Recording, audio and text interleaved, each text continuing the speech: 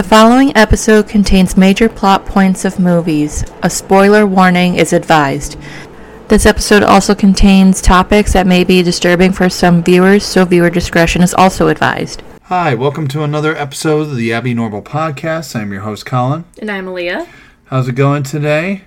It is another cold day in Rochester. So today we have our special guest, Josh Sterling Bragg from Haunting Season. If you don't know who he is all over social media. You can find him on Twitter, TikTok, and Instagram as the guy who does these sometimes 30-second to a minute-long quick horror reviews of all the movies and stuff, even from old movies to new movies. He does it so quickly, too. Yeah, and he really condenses it. He makes it really fun for a lot of people to watch, like myself included. I found him through TikTok, and then I followed him on Instagram, and we actually became mutuals through both.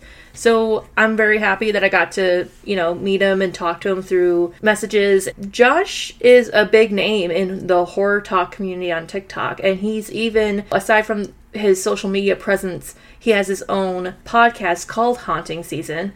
And he also started doing a series on his podcast called Horror Talk, which he talks to a lot of people from the horror talk community on social media, which is really cool. And I really like that he including more people into this little world.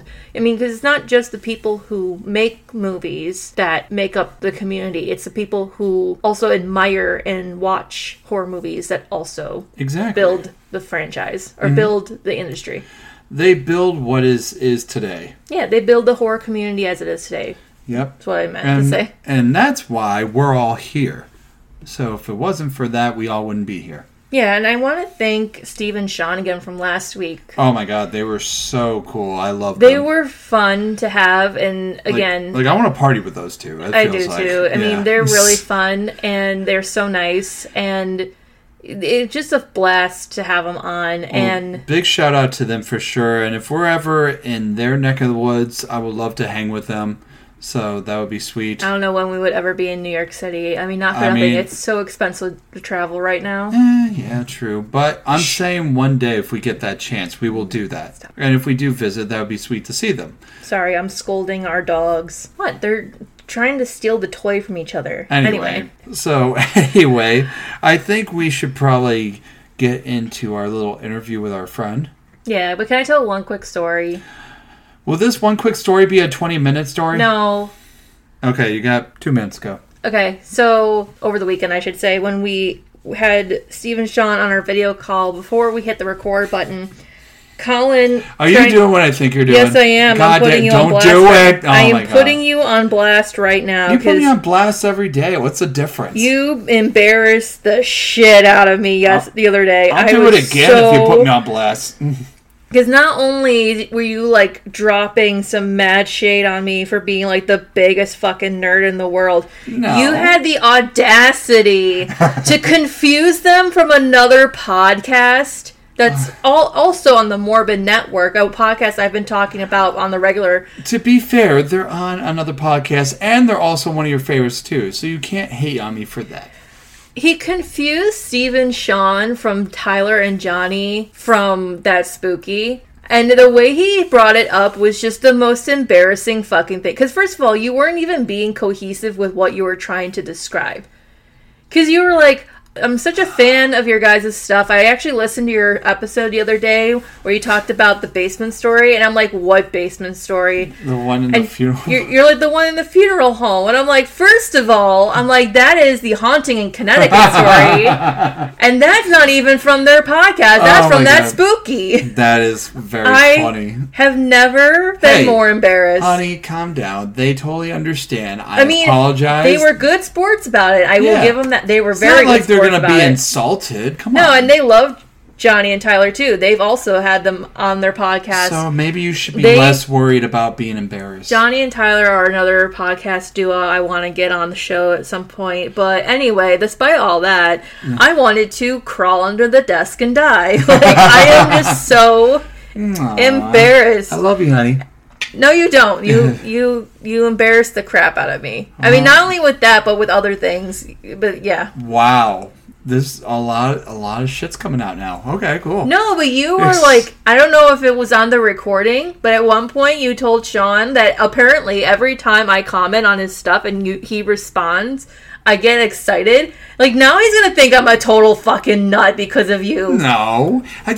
You're just a fan of his work. God, who cares? But I am just a simple person. Well, from Rochester, New York. Well, I mean, you're not wrong from that, being simple, but yeah. I almost called myself a silly, simple woman from Rochester. Well, you are a silly, simple woman from Rochester. Running a podcast like 95% by myself. Fuck off. Seriously. But here's the thing, though. At least you're not Annie Wilkes. All right? I know I'm not Annie Wilkes. Don't compare yourself to that, all right? And okay. I don't compare you to that. So right.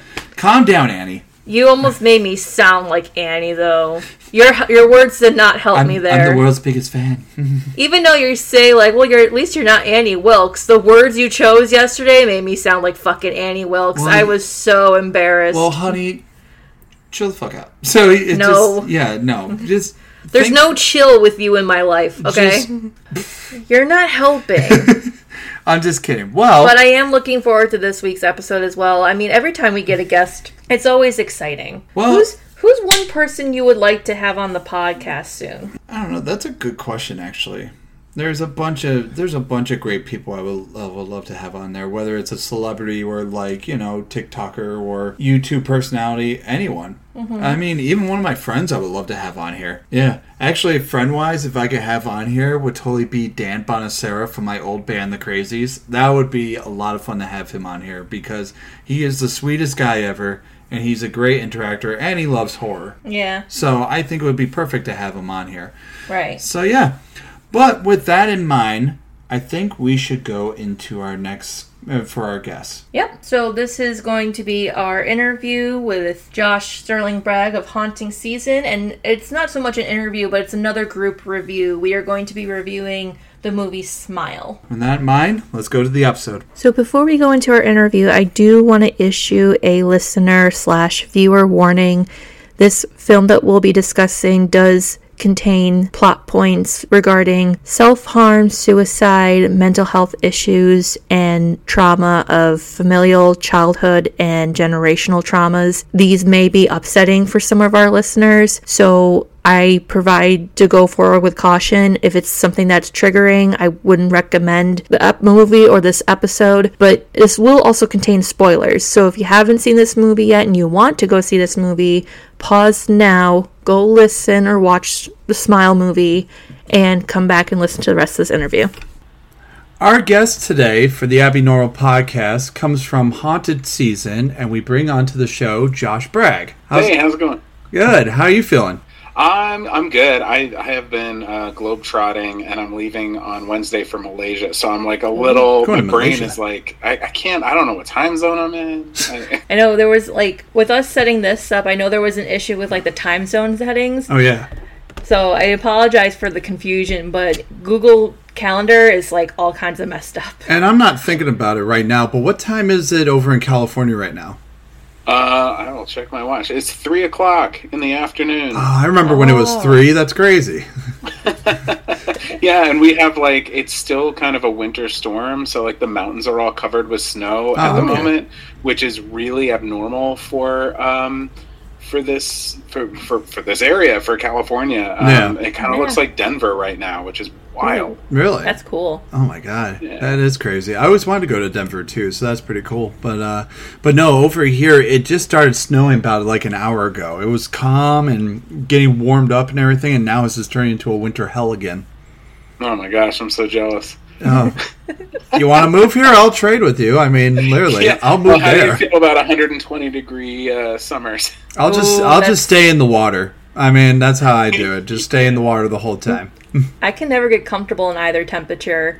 In the winters, I get too cold, and in the summers, I get too hot. Yeah, I was about to say, I could just hide in the caves, just like in Lost Boys, just do it that way, and live in Santa Carla. Yeah, I just live my life wanting central air. That's all I want. Yeah. Central air conditioning. Actually, that does sound pretty good right now, central air. But it's so funny, yeah, because I'm actually going to Florida next week for my brother's wedding. So, oh wow, yeah. So I think the time zones over there are still pretty much the same over here. Right? Oh yeah. Yeah. If you're moving, I know if it's like over here East Coast, yeah. I don't mean to derail, but Yeah. But it's okay. It happens. But we were going to ask, too, what got you started to do Haunted Season? Like, what was the birth child behind that, the origin? Yeah, I started Haunting Season back in 2013 on YouTube. It was like kind of creepypasta was taking off on the internet around that time, and YouTube was like really finding its feet, and everybody wanted to be a YouTuber, and I was like, oh, let me give it a shot. I had 3 like real life haunting stories that I had experienced in high school, or at least I like to believe that they were real. And so I told those and then quickly ran out of stories to tell. So I started writing them from scratch. And so for 2 years I was like Monday, Tuesday was writing a story, and Wednesday was filming it, Thursday editing, and Friday polishing and putting up online, and then starting over. So I did that for 2 years and got super burnt out, and my whole life changed. And I moved across the country, and for 7 years just did nothing with the property. And but always kept thinking about it. And then I tried to bring it back as a podcast. That kind of wasn't doing it for me. It was still like a ton of work. And then TikTok started to take off, and that's where I've really found my audience, and have met a lot of my like current internet friends. Yeah. Like you guys. yeah. Yeah, which we actually enjoy what you do and everything. So, yes. So, it was really cool. Yeah. Like I was thinking you could do it for 30 seconds. Well, that was my big hurdle too, because I was used to telling like 10 to 15 minute stories, and I was like, what am I going to say in 1 minute? But I figured it out. It's mostly movie reviews at this point, but yeah, I'm hoping to build it and continuously build it into something larger. I'd love to one day be shooting movies, Yeah, and I know that from the podcast, you've also added the new installment, like the Horror Talk Conversations, where you've brought Horror Talk creators onto your show and interviewed them. Like, I know Lee Howard was one that you interviewed, and Lucy Ball was another one, and those were really great interviews. And I'm glad you enjoyed those. Yeah, because I remember, like, when I first got onto TikTok, Lee Howard was one of the first few creators I started following. Yeah. And I got into Lucy like shortly after I heard your episode with him. But yeah, it's a really cool community on TikTok. I mean, there's so many people, and yeah, it's really awesome what you do. Thanks. And I think the people who are like really crushing it are the ones who are really accessible. Like Lee Howard is a great example. I looked at his numbers. He has like 1.5 million last time I checked, which was a while ago. Oh yeah. But he's got like over 1 million followers, and I just sent him a message and was like, it'd be cool if we did something together. And he was like, absolutely, what do you want to do? And I couldn't believe it, because like those numbers hold so much weight, Yeah. And you're like, they're some celebrity, but he's just like a dude in an attic in Canada somewhere, like making some creepy bear stuff. Yeah. And his drawings are really cool. Like, I remember when I saw the paintings he showed on TikTok, I was like so impressed. I mean, I do art too, but not like his level of talent.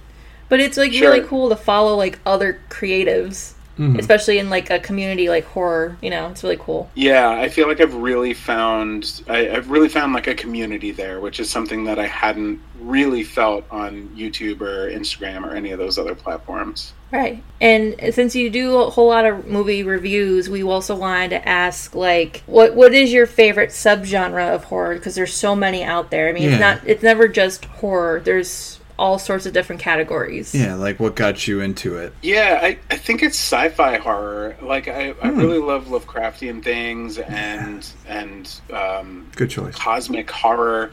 But science fiction was the first genre that I really fell in love with, and then I think that snowballed into horror, because I was like, oh, you can go harder than this? Oh, yeah. Yeah. But that's a great thing about it, is like horror could take any genre and put it in its own thing and just kind of like shoot out this huge giant bat shit. Like this whole crazy thing. Like, you could take it into anything and just make it into something beautiful. And that's what horror does with any genre, honestly. Yeah. And I like that that's your favorite, because it's the one subgenre that truly scares the crap out of me most of the time. Like, my first sci-fi film that scared me when I was a kid was Jurassic Park. And I know it's technically not a horror film, but the original source material is a horrific novel. I thought it was E.T.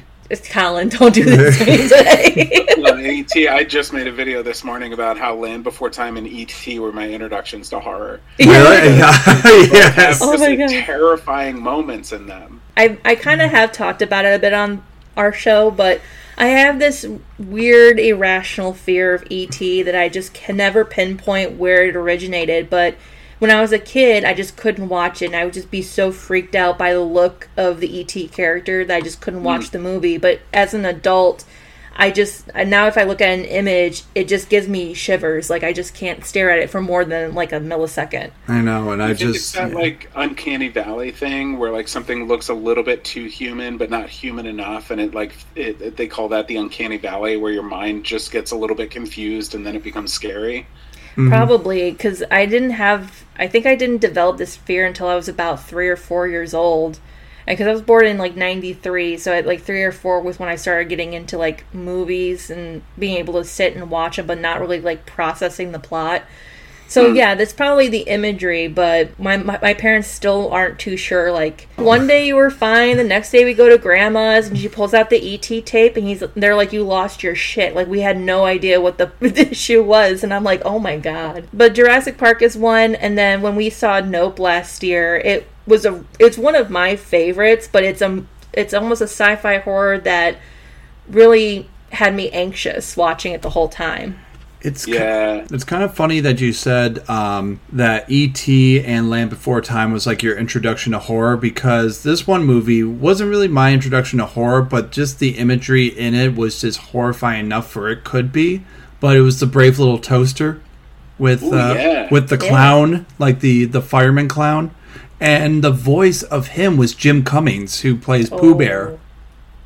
Oh, yeah. So that is interesting. So that gives more kids more nightmares and night terrors because of that. Because Jim Cummings could be scary if he wanted to.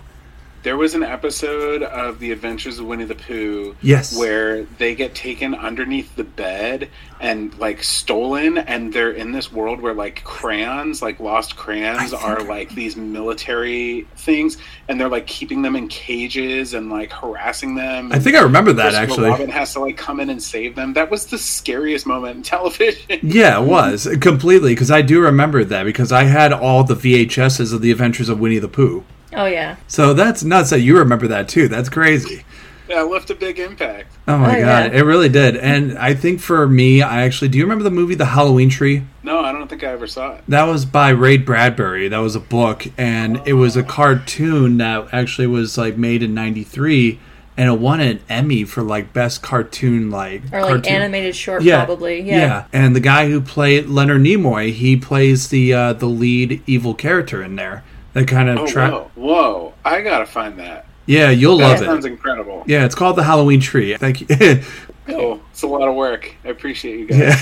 We appreciate you being here. We're really excited. We really are happy that you're on the show, and thank you for being here, because this is really super cool. And you seem like the most chillest guy that I've seen, especially on TikTok. Like, you just seem like you have this such cool, like, happy demeanor, and you're like, you have the best, like, smiling face when you're talking to the camera. I'm a pretty happy guy. I mean, like everybody, I have my good and bad mental health days, but I don't know. I was just, like, born into this world with, like, a dude attitude. Yeah. And have managed to hold on to that. And it's funny. My mom said as I was a baby, I never really cried, because she said I was like a Buddha baby. Like, I was just fat, blonde hair, and just ate all the time. I was just a big blob. Yeah, but with that in mind, let's get into Smile. So Smile was released on September 30th of 2022, which is actually my sister's birthday. Whoa. Yeah, it has a runtime of 1 hour and 55 minutes and was directed by Parker Finn. And it stars, is her name like Sosie Bacon? Is that how you pronounce it? Sosie Bacon. Yep. Sosie Bacon? Sounds delicious. I want some Sosie Bacon. Yeah, I didn't realize she was Kevin Bacon's daughter until I looked up the movie. Oh. And I was like, you know what? That checks. I'm just glad he didn't name her Sizzle Bacon. That's actually interesting, too, because he actually came to Rochester last year for our jazz festival, and he visited the House of Guitars, which is kind of like a local hotspot for musicians. Cool. Sounds like a good time. It's like if you put, like, music museum in a basement. That's kind of what it looks like. So Susie Bacon stars as Dr. Rose Cotter, Caitlin Stacey as Laura Weaver, Kyle Gallner as Joel, Jesse T. Usher as Trevor, and Rob Morgan as Robert Talley. How did we all feel, I guess, collectively when we first saw the Smile trailers? I hate it. Like, what was our first impression before going in and seeing the movie? I was so excited because I had the expectation of it being like a trashy jump scare film. Right. And that's what I felt too. I think if you know that going in, then it's like, okay, great. But then when the second trailer dropped, the one that ended with like the woman's head coming down in the car, I was like, oh, they're giving away too much. yeah, that's the problem they do nowadays. You know, they give away too much in trailers. And you know the whole movie then. Yeah. You know? And if you go to the movies a lot like me, you see the trailers over and over and over again, even if you're not seeking them out. Right. So I was a little worried that I would it would be too predictable because I'd seen everything in the trailer and that but I was going for the jump scares and for it to just be a trashy, terrible movie. That's what I thought. Yeah. Honestly, I didn't expect for it to be as good as it was when I watched it. And scary as it was also, because I really just think it was going to be, like he said, another one of those jump scare movies. But with how the way those people actually smile, like, I actually couldn't believe that was actually them smiling the way they do. And that's incredibly creepy. And that's what got me interested in the film. Oh, yeah. And it's all practical. Yeah. And one other thing, too, because I can see her right now. My friend was the one who was all over those news articles who was smiling at the baseball game. That's her? She's working in my office right now. Oh, my God. That is so cool. We had no idea. So I just woke up one morning and Jessica was like every news article in my news feed, and I was like, "That's her, right? That's her." And my wife's Holy like, shit! That's J-Rich. What is she doing on the? Why is she? Wait, what? And then I was really excited. That is so cool. I was gonna ask. I don't want to be this guy, but I gotta ask. Like, would you ever have her be right behind you like this, like smiling into the camera? That'd be hilarious. I had her do that for my Smile review. Yes, this is why you need to prep. I'm sorry, I don't watch all the videos. Sorry. Nobody could. I put out one a day. Oh, okay. I'm sorry. It's no, I don't expect you to know everything I post online. My wife doesn't even get to pay attention to everything I do. Aww. No, it's okay. She doesn't pay attention to everything I do either, so it's okay. It's got to be like a married thing then. Yeah, it's a marriage thing. It's a married thing. Yeah. So the film was originally titled Something's Wrong with Rose before being renamed Smile. And while talking about the creative process, Parker Finn says he wanted to, quote, create a film that feels like an escalating nightmare. And that happens because the evil in the film uses a smile as a mask to hide its true intentions. And Parker Finn wanted to use practical effects as much as possible and, again, quote, only use visual effects and CG to enhance or sweeten or bridge the gap when something isn't possibly practical. Yeah. Which I think is really cool. Yeah, I love that. Yeah. I think there's kind of a new era of CGI happening right now that marries practical effects with CGI in a really good way, because for a while it was just all CGI. We're doing one or the other, right? And now we're getting a mixture of both. Studio 666 did a really great job last year with doing that. There's a movie Margot that came out last year that did a really good job with that. And I actually talked to the director of that one, and he said they had planned on these like big arms, like mechanical robot arms, to be practical, but they couldn't figure it out, and we're like, damn it, now it's got to be CGI. But they did it really well by just like, making it just that, and then everything else was practical. That's awesome. That is really cool. I love that they're kind of bringing back somewhat old school, but yet, just for time's sake and everything, CGI helps on certain things, especially if you're on a time crunch for filming. Yeah. And there was a movie that came out during the pandemic called like Let's Play or something like that. It kind of looked very similar to Lights Out. I think it was called like Let's Play or something like that, but it has a creature that the Jim Henson Company built, and I didn't know that, and I didn't see the film because I thought, I don't know how this is going to be, so I'll just it's not top of my list or anything. But I saw a TikTok behind the scenes of them like operating the creature, and it scared the hell out of me, so now I gotta go watch it. Was it called Larry? The creature? I don't know. Because I think my brother-in-law sent me that TikTok yesterday. And I had no idea what it was, and then I saw like the final product of that scene, and I was like, oh, that's scary. But yeah, I'll have to check it out. And if it's the same movie, then we definitely need to check that out. It's weird because there's a horror comedy kind of the same way. There was like this little like Play. That's what it was. Sorry. What's it called? Come Play. Come Play. Okay. Yeah, because it's weird because there was a movie that was kind of like weird like that with like a little puppet creature that was kind of like a little baby humanoid that this guy was kind of like taking care of, like a parasite. It kind of sounds like Basket Case. Yeah, without being cute. That's the point. Minus the cuteness. Minus the cuteness, because that basket case thing was a basket case. It was damn ugly. Ugh. Yeah. My God, it was. It looked deformed. It kind of looked like the kid from Friday the 13th, like the deformed face, kind of like in that movie where he pulls the girl into the water. He kind of looked like that face, except it's not really a body. So, since we're talking about the practical effects, I have another one that kind of follows up with it. But Parker Finn told the actors who would be smiling in the film that he wanted, quote, dead eyes that do not match an incredibly uncomfortable, wide tooth-bearing smile, and that was meant to feel predatory in nature. Because I asked my sister the other day, I was like, have you seen Smile yet? And she's like, oh no, I don't know if I'll watch it anytime soon. She said something about Cheshire Grin smiles freak her out. Well, here's the thing. I don't mind smiling. I like smiling, but it's just like, if there's a certain people that weren't meant to smile, then don't do it. I mean, like my friend, my friend who's in my band, Ryan, he's the type of guy who's a quiet, very reserved type of man. And he's very much like, for years, he just always seems like the guy who doesn't smile.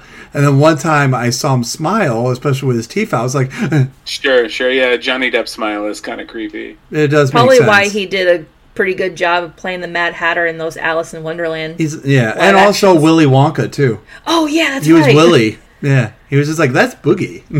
But yeah, no. Paramount originally planned for the film, which had a low budget of $17 million, to be a streaming-only release on Paramount+. The film was screened for test audiences and scored much higher than anticipated, prompting Paramount to give the film a theatrical release in the U.S., and it grossed $22 million over its opening weekend. Which, that's pretty good. Yeah, Paramount's distribution chief, Chris Aronson, I don't know if I'm pronouncing that correctly, and I apologize if I am. He said it exceeded our wildest expectations. Yeah, I was about to say, because I know the director, if he was like watching the movie and people loving it so much, he's probably just like, looks like I'm going to get that pool in the backyard this weekend. I could just see that, because definitely 22 million, especially in a weekend like that, that's fucking huge. That's like, especially with Marvel movies, because they made so much money throughout the whole weekend that they can have like 10 swimming pools in a backyard. Sure. Yeah, I man, that's just so cool. And that makes me love the movie even more, because it's like the little engine that could, it's just like it was what I saw. It was a short film first, and then they made it into a feature, and they were probably just like, please somebody pick it up, or like get somebody to watch it, that sort of thing. The vibes that you get with indie films is like, I just hope somebody watches it someday. I've made one. I know that feeling. And then to have it just explode. I mean, everybody was talking about it. Right. And I think that marketing campaign was a huge part of it. Oh, yeah. So smart. Yeah. And it's kind of similar with Megan and how they marketed it in a way. Because when they first showed the teaser trailers, they saw that like younger audiences were picking up on how exciting it looked. So it's kind of why they dropped the rating from rated R to PG-13, but even still, that first weekend of this year, it exceeded that same expectation. But was so smart. And then now they're going to stream the unrated version next month. Mm-hmm. Oh no, it's already out. Yeah, it's already out now. We're gonna watch it. I know what I'm doing tonight. Well, catching up on The Last of Us, that's what I'm doing. Oh, okay, yeah. I still haven't seen that show yet. My sister's like, you gotta watch it! And I'm like... It's very good. It's very, very good.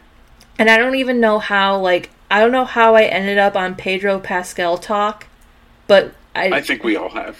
Yeah, in a way. And it's like, I've seen maybe one episode of The Mandalorian, and I haven't seen a single episode of Last of Us, and yet I'm getting bombarded with Pedro Pascal videos on my For You page. Yeah. And I want if to you want watch. to fall in love with Pedro Pascal, you got to watch The Unbearable Weight of Massive Talent, because he's the most adorable human being in that film. It's unbelievable. He is. Which one's the one with him with Nicolas Cage? It's that. Is that one? Yeah. Okay, so that's the one I want to watch because he did seem very charming. I've seen this. So good. Yeah. Yeah, Okay. I've seen the skits that he does on SNL.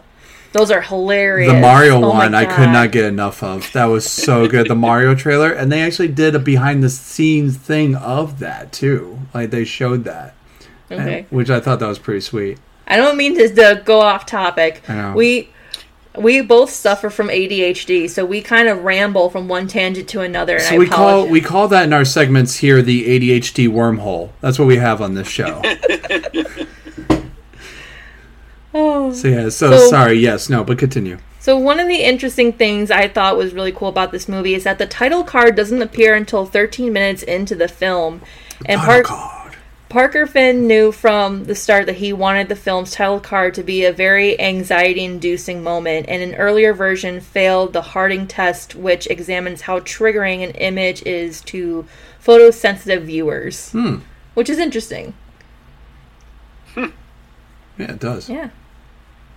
Yeah, I paused because I was thinking about the shirt that Jessica wore at that event, because I got one from the filmmakers, and it's neon yellow, like neon, abrasive yellow, and then just in black smile, and it does give me anxiety to look at it. Yeah, now that I'm thinking about it, it's genius. It could be also too like. Yellow and black are also similar to like caution tapes. Yeah. Also to bees too. And and road hazard signs also. Yeah. That could be another thing too. Like, man, I'm thinking back to like when I was in community college and we had this advertising marketing course, and we did an entire quarter of learning about signs and symbols and what certain things mean. So now every time I think of like color combinations, I'm like, what do we associate these with? And it starts to make sense, like when filmmakers use certain colors to indicate certain moods and stuff. I always love stuff like that. It's so cool. Mm-hmm. Yeah. Going into the plot, at a psychiatric ward, therapist Dr. Rose Cotter meets Laura Weaver, a graduate student who witnessed her art history professor die by suicide several days earlier. Laura claims that an entity taking the form of smiling people has been terrorizing her and has told her that she is going to die. Soon thereafter, Laura stumbles onto the floor and begins screaming. After Rose calls for help, she sees Laura standing up and smiling. With a shard of broken vase, Laura kills herself by slitting her throat. And I forgot to put in the trigger warning, and I apologize, but going forward, this movie is full of mental health, generational trauma, and suicide scenes. So just lots and lots of self-harm. Mm-hmm. Lots of it. So just know that going into this movie, beware. I guess is like the best term I can use. Put that out there. But yes, I know some of them, probably haven't seen it. But also, that's kind of good to do that also. Yeah. Rose later sees her manic patient Carl smiling and shouting that she is going to die. Rose calls for the nurses to restrain him, only to see that he was asleep the whole time. And concerned for Rose's mental well-being, her supervisor, Dr. Morgan Desai, gives her a week off, which I was kind of interested to see. Oh, wow, what's his name? The guy who plays her boss. Oh. I'm trying to remember. I'm so bad with names. But he's the guy from... I don't even try. I'm terrible at it. I just know that he's the guy from Harold and Kumar movies. Oh, Cal Penn. Yes, thank you. Cal Penn. Yeah, he's so funny, though. And I can't believe he's in this, too. It surprised me. Yeah, and I mean, I don't think it's the first time we've seen him in a either semi-serious or horror film. I know he was in the most recent American Horror Story season, New York City, which is really interesting. So in addition to being difficult to design and execute, the overhead one shot of the ambulance arriving and then panning up to enter the hospital room was meant to suggest something omniscient coming for Rose. Mm. I always love... Sorry. No, go ahead. No, but I always love, like, when filmmakers and cinematographers make these certain decisions to, like, either pan or shoot things from a different perspective that can either be suggestive or just, there's something in this shot that's important for you to watch and pay attention to. I always like it when they do stuff like that. Yeah, and when there's like subtle subcontext kind of like hidden in there, like Mike Flanagan with Haunting of Hill House, just he had crew members literally standing in dark corners.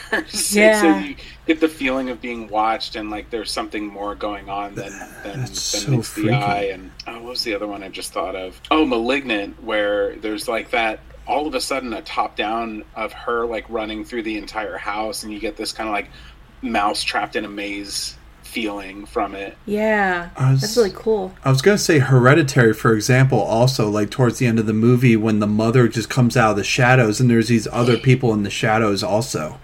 And she's, like, almost, like, swimming in the air. Right. Yeah.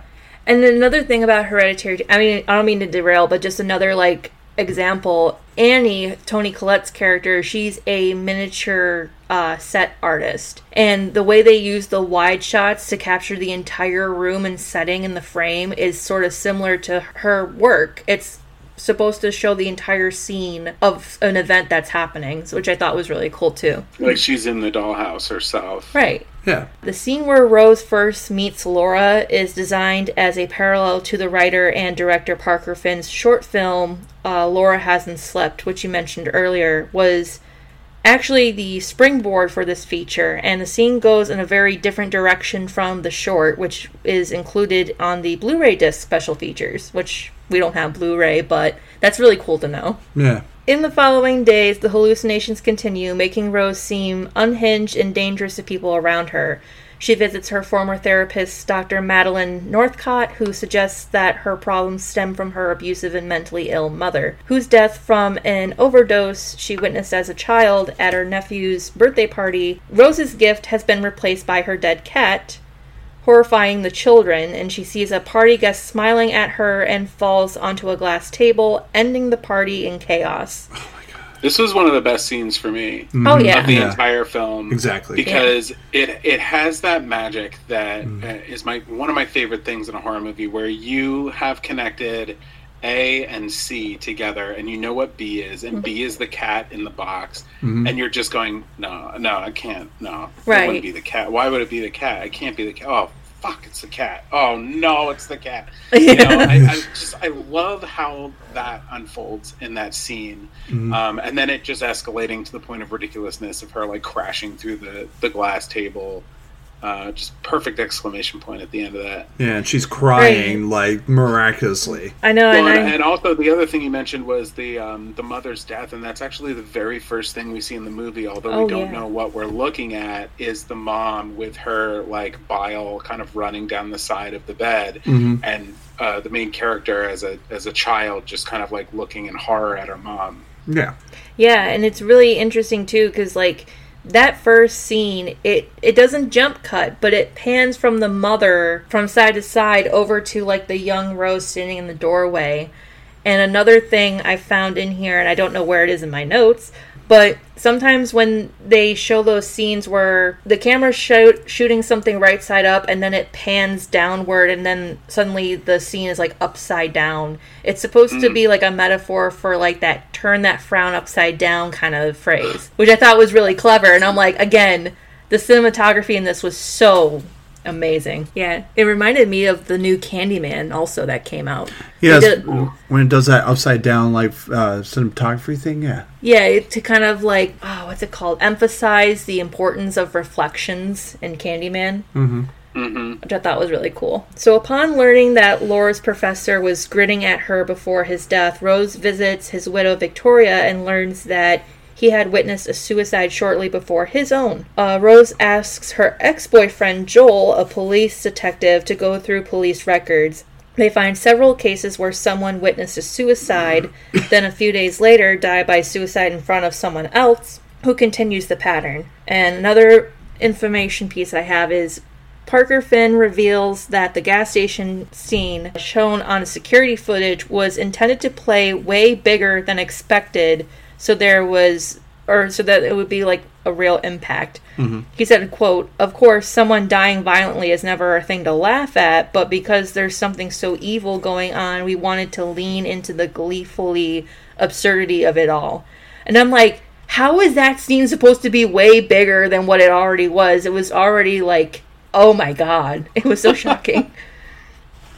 This is the moment in the film where I started to realize that it was similar to It Follows and The Ring, in that there's like this kind of infectious thing going around, and like you're starting to figure out how it's passed and piece together why. I think that's where I really fell in love with the film, was right kind of here in the middle to beginning of the end. Was I love the idea of like solving a mystery together, and like the audience is in on trying to solve it, and so you're actively, like, your brain is trying to piece together little bits and pieces, but the character might know something you don't, or you might know something the character doesn't, and you want to help them. I just love that kind of movie so much. Right. And it's interesting too, because Kyle Gallner, the guy who plays Joel, it seems like he always plays this sort of ride or die character alongside the main protagonist. I've seen it before in the Nightmare on Elm Street remake. He's the person who tries to help Nancy figure out what's going on with all their friends, and also is trying to solve the mystery as to who Freddy Krueger is. And it's really interesting. He kind of plays this similar role in this aspect too, where he's like Rose's ex-boyfriend, but still can be like that person that she can go to when everybody around her is starting to doubt her sanity. Man, and the guy who plays the cop, too, like, I know he's been in other stuff, but, like, he still looks the same, even not looking like a teenager in, like, Jennifer Body or, like, Nightmare on Elm Street. Like, he still looks the same, even with facial hair. It's nuts. Yeah, that guy Joel was in a movie I just watched called The Cleansing Hour. That's he plays a guy who's running this like live stream of exorcisms, but it's all kind of fake. But the movie takes place on the night where it's like not fake. Yeah, and it's so good. It's like one of the best exorcism movies I've ever seen. But I couldn't place why I knew him, and now I know, because he basically is like kind of the same guy in Smile. It's kind of like tech savvy sort of, guy. Yeah. Well, he picked the wrong night to do an exorcism, that's for sure. Yeah, I highly recommend that movie. It's so good. All right, definitely. We'll check that out. That'd be cool. As Rose's hallucinations intensify, Joel discovers that all the witnesses die within a week of seeing the previous suicides. The exception was Robert Talley, who instead murdered someone. Rose and Joel visit him in jail, where he claims that the entity feeds on trauma, and the only way to escape it is to kill someone in front of a witness to traumatize them, which passes the entity on to the next person. Rose angrily rejects the option and leaves. She is confronted at home by the entity in Madeline's form, which is the most creepiest smile in the whole movie. It's the lady where like talk on the phone, that one? She shows up at her house and she's talking with her, and then the real therapist calls her at home. That was my favorite part of the movie. That freaked me the fuck out, seriously. And then her suddenly start smiling. I'm like, no. This reminds me of dreams I've had. Mm-hmm. I've had shit like this happen way before this movie ever came out, and it just bugs the shit out of me that this is real. It is very strange. So she gleefully warns Rose that her time is running out, and Rose impulsively drives to her hospital with a knife, planning to murder Carl in front of somebody to pass the entity on to them. But she decides she can't go through with it, and Morgan notices her with the knife, but she speeds away, prompting him to alert the police. And it's another sequence scene that's just so bizarre and random, because it's essentially a dream sequence, but it's just so brazen and sudden that I'm like, oh my gosh, she's not really killing this patient in front of her boss, is she? And then when she wakes up, I'm like, oh, thank God. I'm like, oh my. Yeah, that did seem real. Like, I didn't know if that was actually happening or not. Like, that, yeah. Yeah, it's kind of a moment where you're like, oh no, what did I sign up for? Right? Oh, how's this movie going to end? I thought this movie was going to suck. Another interesting thing I found, too, was when these smiling people, that Rose sees, they all wear bright pastel colors, while Rose mostly wears dark contrasting colors, showing the difference between happy and sad moods, which I'm like, that's very interesting. Yeah, she is always in some sort of like neutral earth tone. Yeah. So Rose drives to her abandoned family house, realizing that she cannot pass on the entity if she remains alone. Rose confronts the entity in the form of her mother, and it's revealed that as a child, Rose found her mother as she was dying from a drug overdose, but decided not to get help. The entity attacks Rose, who has a hallucination. But I know, like, that scene where she kind of confronts her mother in that moment, and then once she starts to kind of poke holes in this, like, hallucination, starts to call out, like, you're not real, is when it's almost kind of like we get a similar scene from the It Chapter 2 movie where the old lady turns into that giant, grotesque monster. Oh, yeah. I didn't like that either. Yeah.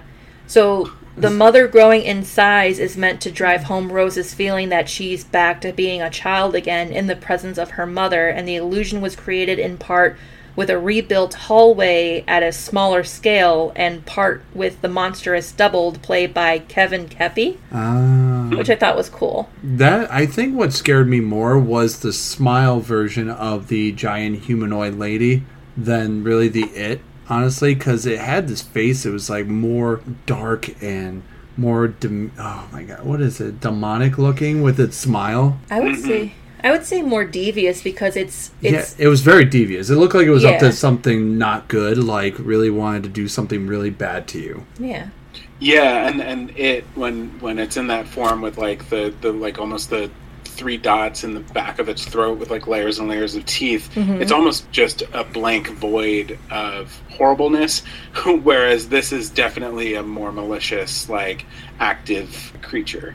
Yeah. Yeah. And even when it took off its, like, face and you actually see the humanoid, it looked like it's still smiling, too, the humanoid underneath it. And that part scared me more than the woman. And I was like, holy shit. Yeah. And I think that what was also interesting about the design of this mother character is that it's almost a combination of the creature from It Chapter 2 and the mother in Barbarian, almost, with like the long stringy black hair and the saggy skin or like taunt features. Like, yeah, and that actually caused an issue for me because I had been traveling, as I do. I travel a lot for work, and I came back and there were a bunch of movies in the theater that I hadn't seen, and Barbarian had been out for weeks. And so that same week I saw The Woman King, and then I saw, I saw something else, and then I saw Smile, and then I saw Barbarian the next night. And because the mother in Barbarian was so similar to the end of Smile, and because I saw Smile first, my brain was like, oh, again? And it caused me to like, in that moment, to like Smile more than I liked Barbarian, when everybody else was the other way around. They were like, Barbarian's the greatest thing I've ever seen. And I got really confused because I couldn't figure out why, and it took me almost a week to figure out that was why, because the creatures were like so similar. Colin hasn't seen Barbarian yet. I gotta get him to watch it, but it was a really interesting movie. And yeah, when I saw the mother in Smile looking the way she did, I'm like, oh wow, this looks almost similar to the mother in Barbarian, and that was a really interesting movie. Now I don't want to watch Barbarian because I don't want to see the mother in that one. Oh, well, there are plenty of other reasons to watch it, and it has a lot more comedy in it than Smile does. Oh, yeah. Yeah, so I highly recommend it. You'll be laughing, but you'll also be scared shitless. Yes. I'll be scared shitless to the point I'm laughing shitless. Talking about the entity itself, Parker Finn says the face is a true look at the evil thing that's been hiding behind all the smiles. And they actually call the entity Lollipop, thus explaining the use of the Chordette Lollipop song at the end of the credits. That's why. Okay, fuck. And this is what happens at the end of every cycle as the beast physically enters the human enters the victim to make them commit suicide. And it is the most gnarly looking thing I have ever seen. Especially how tall that thing is. Well, yeah. Yeah, it's brutal. It is brutal. And then we're left pretty open-ended there at the end. Right. Yeah. What I love, too, is, like, whenever there's, like, a creature feature movie, the cast and crew always give the creature some sort of nickname. Like, with Jaws, we had Bruce. With this one, it's Lollipop. And I just saw a TikTok interview with Elizabeth Banks about cocaine bears. I guess they named the bear Corky, which I thought was cute. And I was like, oh, that's so awesome. Did you guys see that one yet? No, we want to, though. We're probably going to go see it this Saturday, but I can't wait to go see it. But you highly recommend it? Oh, yeah. I laughed my ass off. My face hurt after that movie from smiling so much. And it's super gory too. Yeah. Oh yeah. I feel like that's the best though. It's you have the two best combinations of like gory humor, anyway, gory horror and humor, like really good humor. Yeah, and it worked so well. The entire audience, even at like the most gruesome, horrific parts, were just hysterically laughing, and I love that because that's my trauma response. Normally, is like, you know, I've been in college. I had a friend who was in a bad motorcycle accident, and we all went to the hospital and like sat there overnight to wait and find out like his condition. And my go-to in those scenarios is to make jokes, to crack jokes, to like liven up the mood a little bit. And that doesn't vibe for everybody. But to be in a theater full of people who are just cracking up at someone like getting their leg bit off, you know, it just it makes me so happy. Yeah. It reminds me of when we went to go... So here in Rochester, we have the little theater. It's like one of the oldest theaters in Rochester, probably even the country. I don't remember. It's historic, let's just say. It's a historic place, but every Saturday they do something called a Saturday Night Rewind, where they pull like an old movie from their vault and they will show it on like a 35 millimeter film. And cool. last year they showed Chopping Mall. That's so fun. It's such a good movie. What was so cool about it, too, is that they had Joe Bob Briggs and Darcy the Mail Girl there for, like, a meet and greet event. Yeah. And he highlighted, like, one of the most famous head explosion scenes in cinematic history. Right next to Scanners, but yes. Yeah, and then when the moment came up on the screen, everybody in the audience was cheering and laughing. Oh, yeah. It was funny, but at the same time almost a bit concerning, and I'm like, I've never seen like a large group of people cheer over a head explosion. And I was clapping too, and Aaliyah was just like, Colin, would you stop clapping? No, I was just like, this is so weird. Yeah.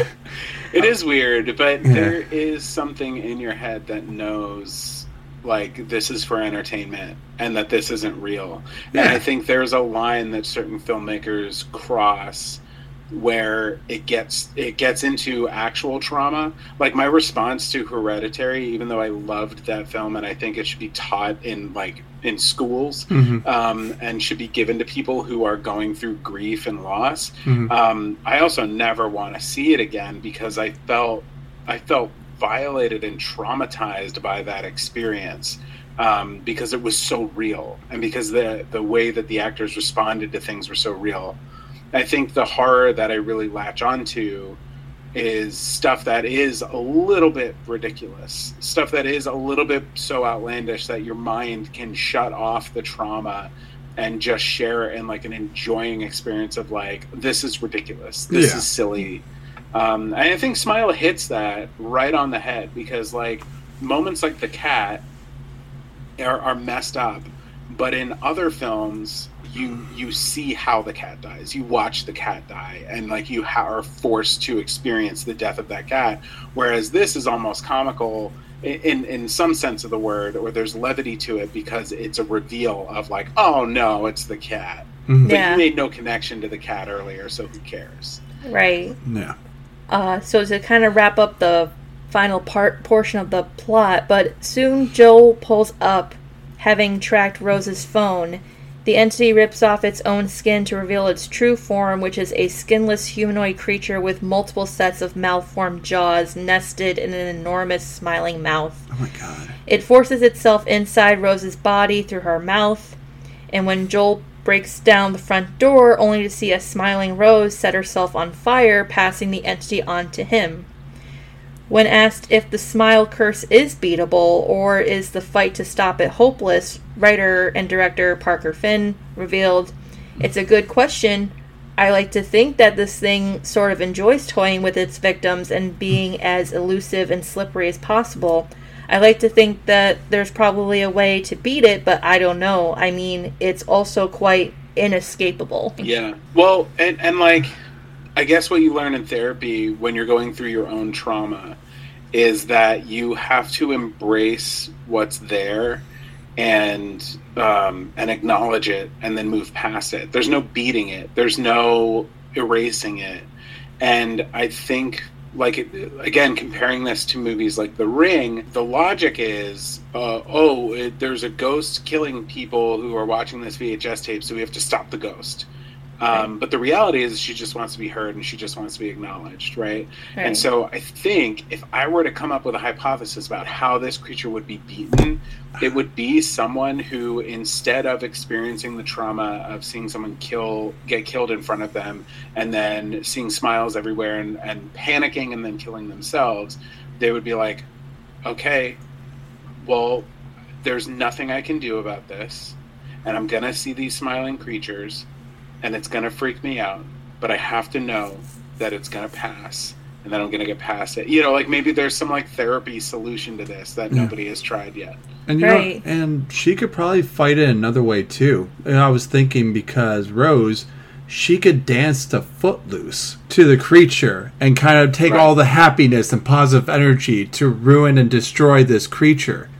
Sure, like a Guardians of the Galaxy dance off. Yep. And then Kevin Bacon just walks into the room. Well, then everybody would be smiling. Yeah, oh my God. And then all of a sudden that happens, and the creature gets her, and then she dies. Yeah. And then there's a reverse effect. Mm-hmm. Totally see Kevin Bacon being in the second one. Yeah, that would actually be intriguing. Dude, one of my favorite movies he's ever done was Stir of Echoes. And I feel like that he kind of like goes nuts in that one, is like digging up the whole backyard and everything. Yeah, that my favorite creepy movie he's done is definitely Flatliners. Yes! Oh my God, I totally forgot, because I always think Kiefer Sutherland, but... Yep, and Julia Roberts. Yeah. Bam! Yo, you got the VHS copy! Oh my God, I'm so happy. I love that movie. That was another, like, introduction to horror. You know, once I moved past, like, the children's phase, my dad showed me that movie, and it blew my mind. Cool. Yeah. Nice. That's awesome. Yeah, one of my favorite Kevin Bacon sort of horror films is Tremors. Yeah, I just saw that for the first time. Yeah, did you really? What'd you think? It. I did. It's so much fun. It's my friend at work, one of the producers. It's his favorite movie, and so he had me over. We watched it on his projector, and we did the Hot Ones challenge, and like ate like 12 different hot sauces on different wings that got like spicier and spicier. Yo, it's quite the experience. That's awesome. My God, that reminds me of what your friend did to you with. Oh, chicken yeah. wings one time. Well, because my friend made a whole bunch of chicken wings, and he gave me a bunch, and literally there's supposed to be the one chicken wing that's hot, and instead of me going to the first chicken wing that's hot, I went all the way to the other side and just kept eating towards like the order, and it was the very last one. He had gotten like a hot sauce kit set, and he put the most hottest one on one of the wings. Yeah, it was on the last one. He was posting, like a mystery wing. Right. He didn't tell him though that he put anything on them, and he was posting this all on his Instagram stories. And I'm at work, and I'm watching him go through each single chicken wing, and then he gets to the last one. I'm laughing my ass off. Because as I'm talking, I start feeling coughing, and like my head's sweating. You can see like you could see the process. Like after he eats it, starts chewing it, then he's like. Yeah, I'm like, oh no! I'm like, let me drink something, and even the drink I was drinking was not helping whatsoever. That was so funny, though. And it's so funny. He's actually just got back from vacation, and they were at an Airbnb, and he was the one that was telling me to watch Barbarian. And he was just like, he was like, Krista was kind of like, his girlfriend was just like, I don't know about this because the Airbnb thing in Barbarian. Yeah. And so that's why they were kind of skeptical about going into it. You mean skeptical? I said skeptical. What did I say? Spectacle, I think? No, I said skeptical. Yeah. Well, there was a spectacle of it too, but yes. No. Yeah. No, but I thought that was really funny when he told me that. I was just like, wait a minute, Barbarian has that Airbnb, right? And he was like, yeah. And I was just like, you're pulling a Barbarian, right? Going on this vacation. and he was, it was pretty funny. I do want to go back to Smile, though, because there was something that I saw when I was reading all of these notes about it, and I didn't write it down, but one of the interesting things about the plot of this movie, I mean, it's almost written in a similar formula as like a psychological thriller. I mean, you've got this protagonist who, for the most part is living this like calm, quiet reality that gets totally thrown off, and then she starts to experience things that seem real to her but no one else is experiencing with her, so she feels like isolated. But when it's in the position with Rose as a psychiatrist, and usually in typical, I feel like in typical psychological thrillers, when somebody feels like they're having a psychotic break, that's usually their go-to is like a close friend or a close relative or a doctor or a psychiatrist. Mm-hmm. And since Rose is the psychiatrist here, it's almost even shaking that reality a bit for, I feel like, as an audience member. Yeah. Mm-hmm. Which makes sense, but... Yeah. Yeah, but no. But honestly, psychologically, this movie was definitely a mind fuck for sure. And I've seen a bunch of psychological movies in my life, and just this one was definitely no different. But it just made it more exciting. And I think what you don't normally get in a psychological thriller are those like big jump scares. Mm-hmm. Oh yeah. And so this one kind of ramped up the horror in a lot of ways. Yeah. Jumped up the jump scares by by 10 times. Like it was like on steroids. That's how big it was. The one that really got me was when she's leaning into the computer like halfway through the film and it just like comes out of nowhere. Yes. My wife and I, our butts both left the seat. We just were up in the air during that. Oh my god, that's so funny. So now that we've gotten through the meat and potatoes of the Smile movie, how do we feel, I guess, overall? What's our general review on Smile? I love it so much that I hate it because it scared the shit out of me after that movie. I love it that much because it scared me that much. I know it definitely rocked you. It did. It rocked me. I haven't had a movie did that to me in a long time. So that movie rocked me like no other. Mm-hmm. And I like I said, I went into this expecting a garbage horror movie with some jump scares and was so elated when I left this movie. I was like high, it was just like crazy high. I was floating on thin air. I don't even know what I'm trying to say. I just it was so happy leaving this movie because not only did it scare the crap out of me, mm-hmm. and it got me leaping out of my seats, which does not really happen often when you watch as many horror movies as I do. Yeah. But I just felt like there was a really good plot and that we were really dealing with some shit, we were dealing with real mental health stuff. Mm-hmm. And I just really love when a movie has more of a purpose behind it than just scaring you. Mm-hmm. Right. And I thought the acting was great. Like you said, I thought the cinematography was really spot on and creative. And it just had me guessing all the way to the end. I know that some people were like, oh, it's not deep enough. And I'm sure, Ari Aster could write a version of it that has 1 million hidden meanings. Oh my God. We don't need that for every movie. You Right. don't. This movie was exactly what it was supposed to be. Yeah. Right. It should change it for anything else. Even if you're trying to copy someone else. No, it was perfect the way it was. Also, Ari Aster is not even in my top 5 of best directors for me. I mean, I have a freaking bone to pick with that dude. I want you to interview him. If we could No. I think that would be amazing because you could just call him out on his shit. No, because last week we had the guys from Mostly Horror podcast on, and and apparently they're so cool. Midsummer is Steve's favorite horror film. Mine too. And I actually said enjoyed that. Yeah. Midsummer was not my favorite movie. He's like, "Oh no," and I'm like, "I'm sorry," but we don't need another Ari Aster psychological thriller, horror, drama, whatever he puts out. The thing I look at with Midsummer, sorry to interrupt, the way I look at with Midsummer, it's kind of a mixture between The Wicker Man meets toxic relationships, Mm-hmm. Those bad romance toxic relationship movies. And that's you kind of get those too. But I love the folk horror because I'm a huge folk horror guy. So literally watching it, it did definitely give me those Wicker Man ancient pagan vibes. Well, the great news is there's 100 different subgenres of horror, so Mm-hmm. there's room for everybody. Yeah. And I think one of the things I truly love about the horror community is that, for the most part, if you take aside some of the gatekeepers who are they're not real horror fans, Yeah.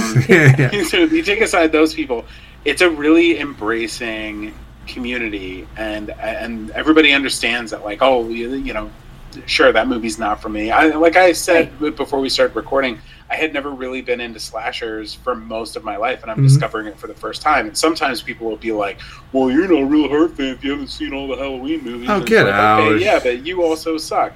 So go away. Yeah, go away. The reality is the beauty of it is there's so many different kinds of horror.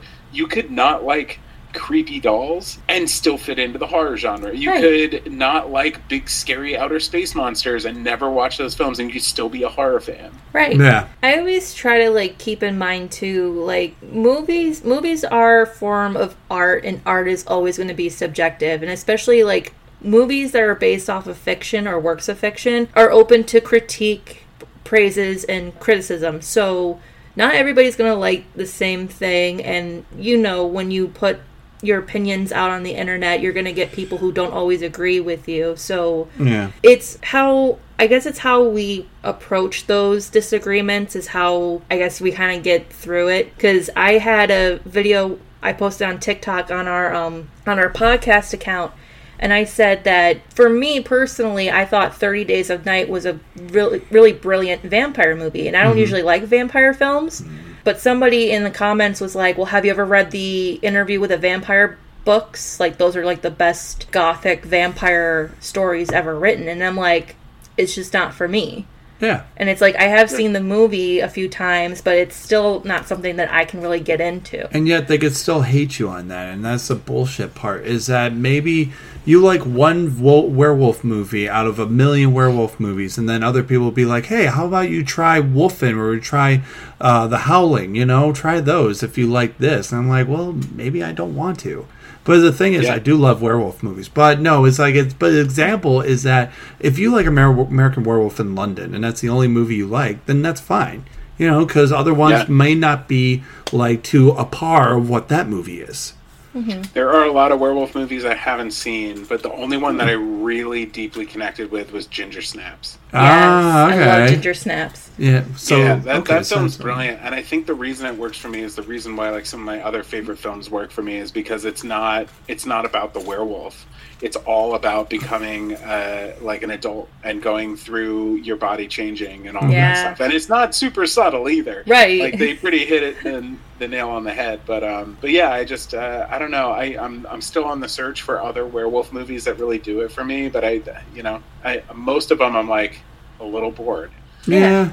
I mean, sometimes they'll be like that, too, because it's basically the same scenarios and plot lines that they do for each werewolf movie, especially with the origin of the werewolf. Yeah, and that can be a problem with any genre, with vampires, with, all of it. And I always tell Colin, too, because I know, like, he has his tastes in horror films and I have my own taste, but there's a movie that you haven't seen yet because it doesn't seem like it's your kind of taste. It's like, well, at least watch it once so you can say you've seen it and you have an opinion to base off of it. And you see what you think of it, whether you like it or not. All right, you convinced me. I'm going to watch a Serbian film. Oh, no. Wait, which movie? A Serbian film. Oh, which one is that? It's not a good one. Oh, it's not? It's one of these movies that is so like actively traumatic that it'll like kind of ruin your week, if not month, if not year. Or and your it's life. The movie that the people in the comments who are like the gatekeepers are like, you're a real horror fan if you they're the ones always suggesting watch a Serbian film. But okay, let's watch a Serbian film then. No. No. I won't even read the synopsis. Right. That's how bad I know it is. Yeah, like there's just two that I know that I would never absolutely touch, and it's Cannibal Holocaust and the Serbian film. I just will not watch those two. Yeah. I mean, eventually I'm still making my way through horror films, but I won't watch cannibal movies like that, no. Especially ones like Zombie 2 is an example that I will not watch and puts it through her eye. That part I will not watch ever. Oh, man. It's shit like that I won't watch. Sure. Yeah. Sure. Oh, yeah. But, so Smile was fun. So how about Smile? Smile's pretty safe. It made me not want to smile after that ever again. Like I just had this stone face. Like I'm like, I do not want to smile. End up like your friend Ryan. Yeah, right? Oh my god, I know. Big shout out to Ryan. Love you, buddy. But no, literally, that is hilarious. He'll listen to this. Don't ever smile again. Yeah.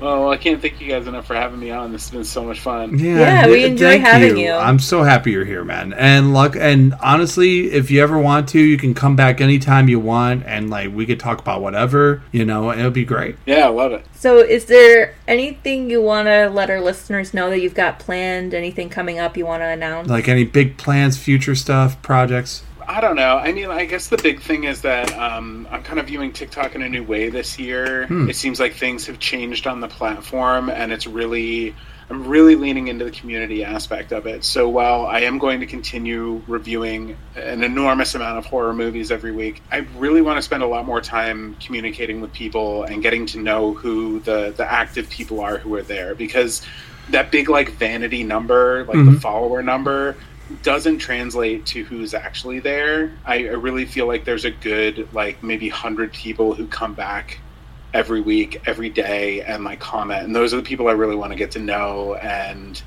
form a relationship with, because it's kind of lonely to just be searching after the numbers and trying to get big hits and viral videos. And the first 2 years I spent on the platform was spent doing that, and it's exhausting. It's much more fulfilling if I'm like reading all the well, I've always read all the comments, but reading and interacting with the comments and really getting to know people. So come find me on TikTok. It's hunting season. It's like hunting season but for ghosts. Yeah, nice. And I actually have 2 recommendations for you to watch, if you don't mind.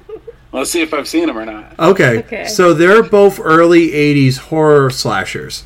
And they're both completely different, especially with like genre, plot lines, stuff like that. So the first one I'm going to recommend to you is Bloody Birthday. Have you seen that? No, I haven't. It's really fucking good. It's basically about these children who were born under an eclipse together at the same time.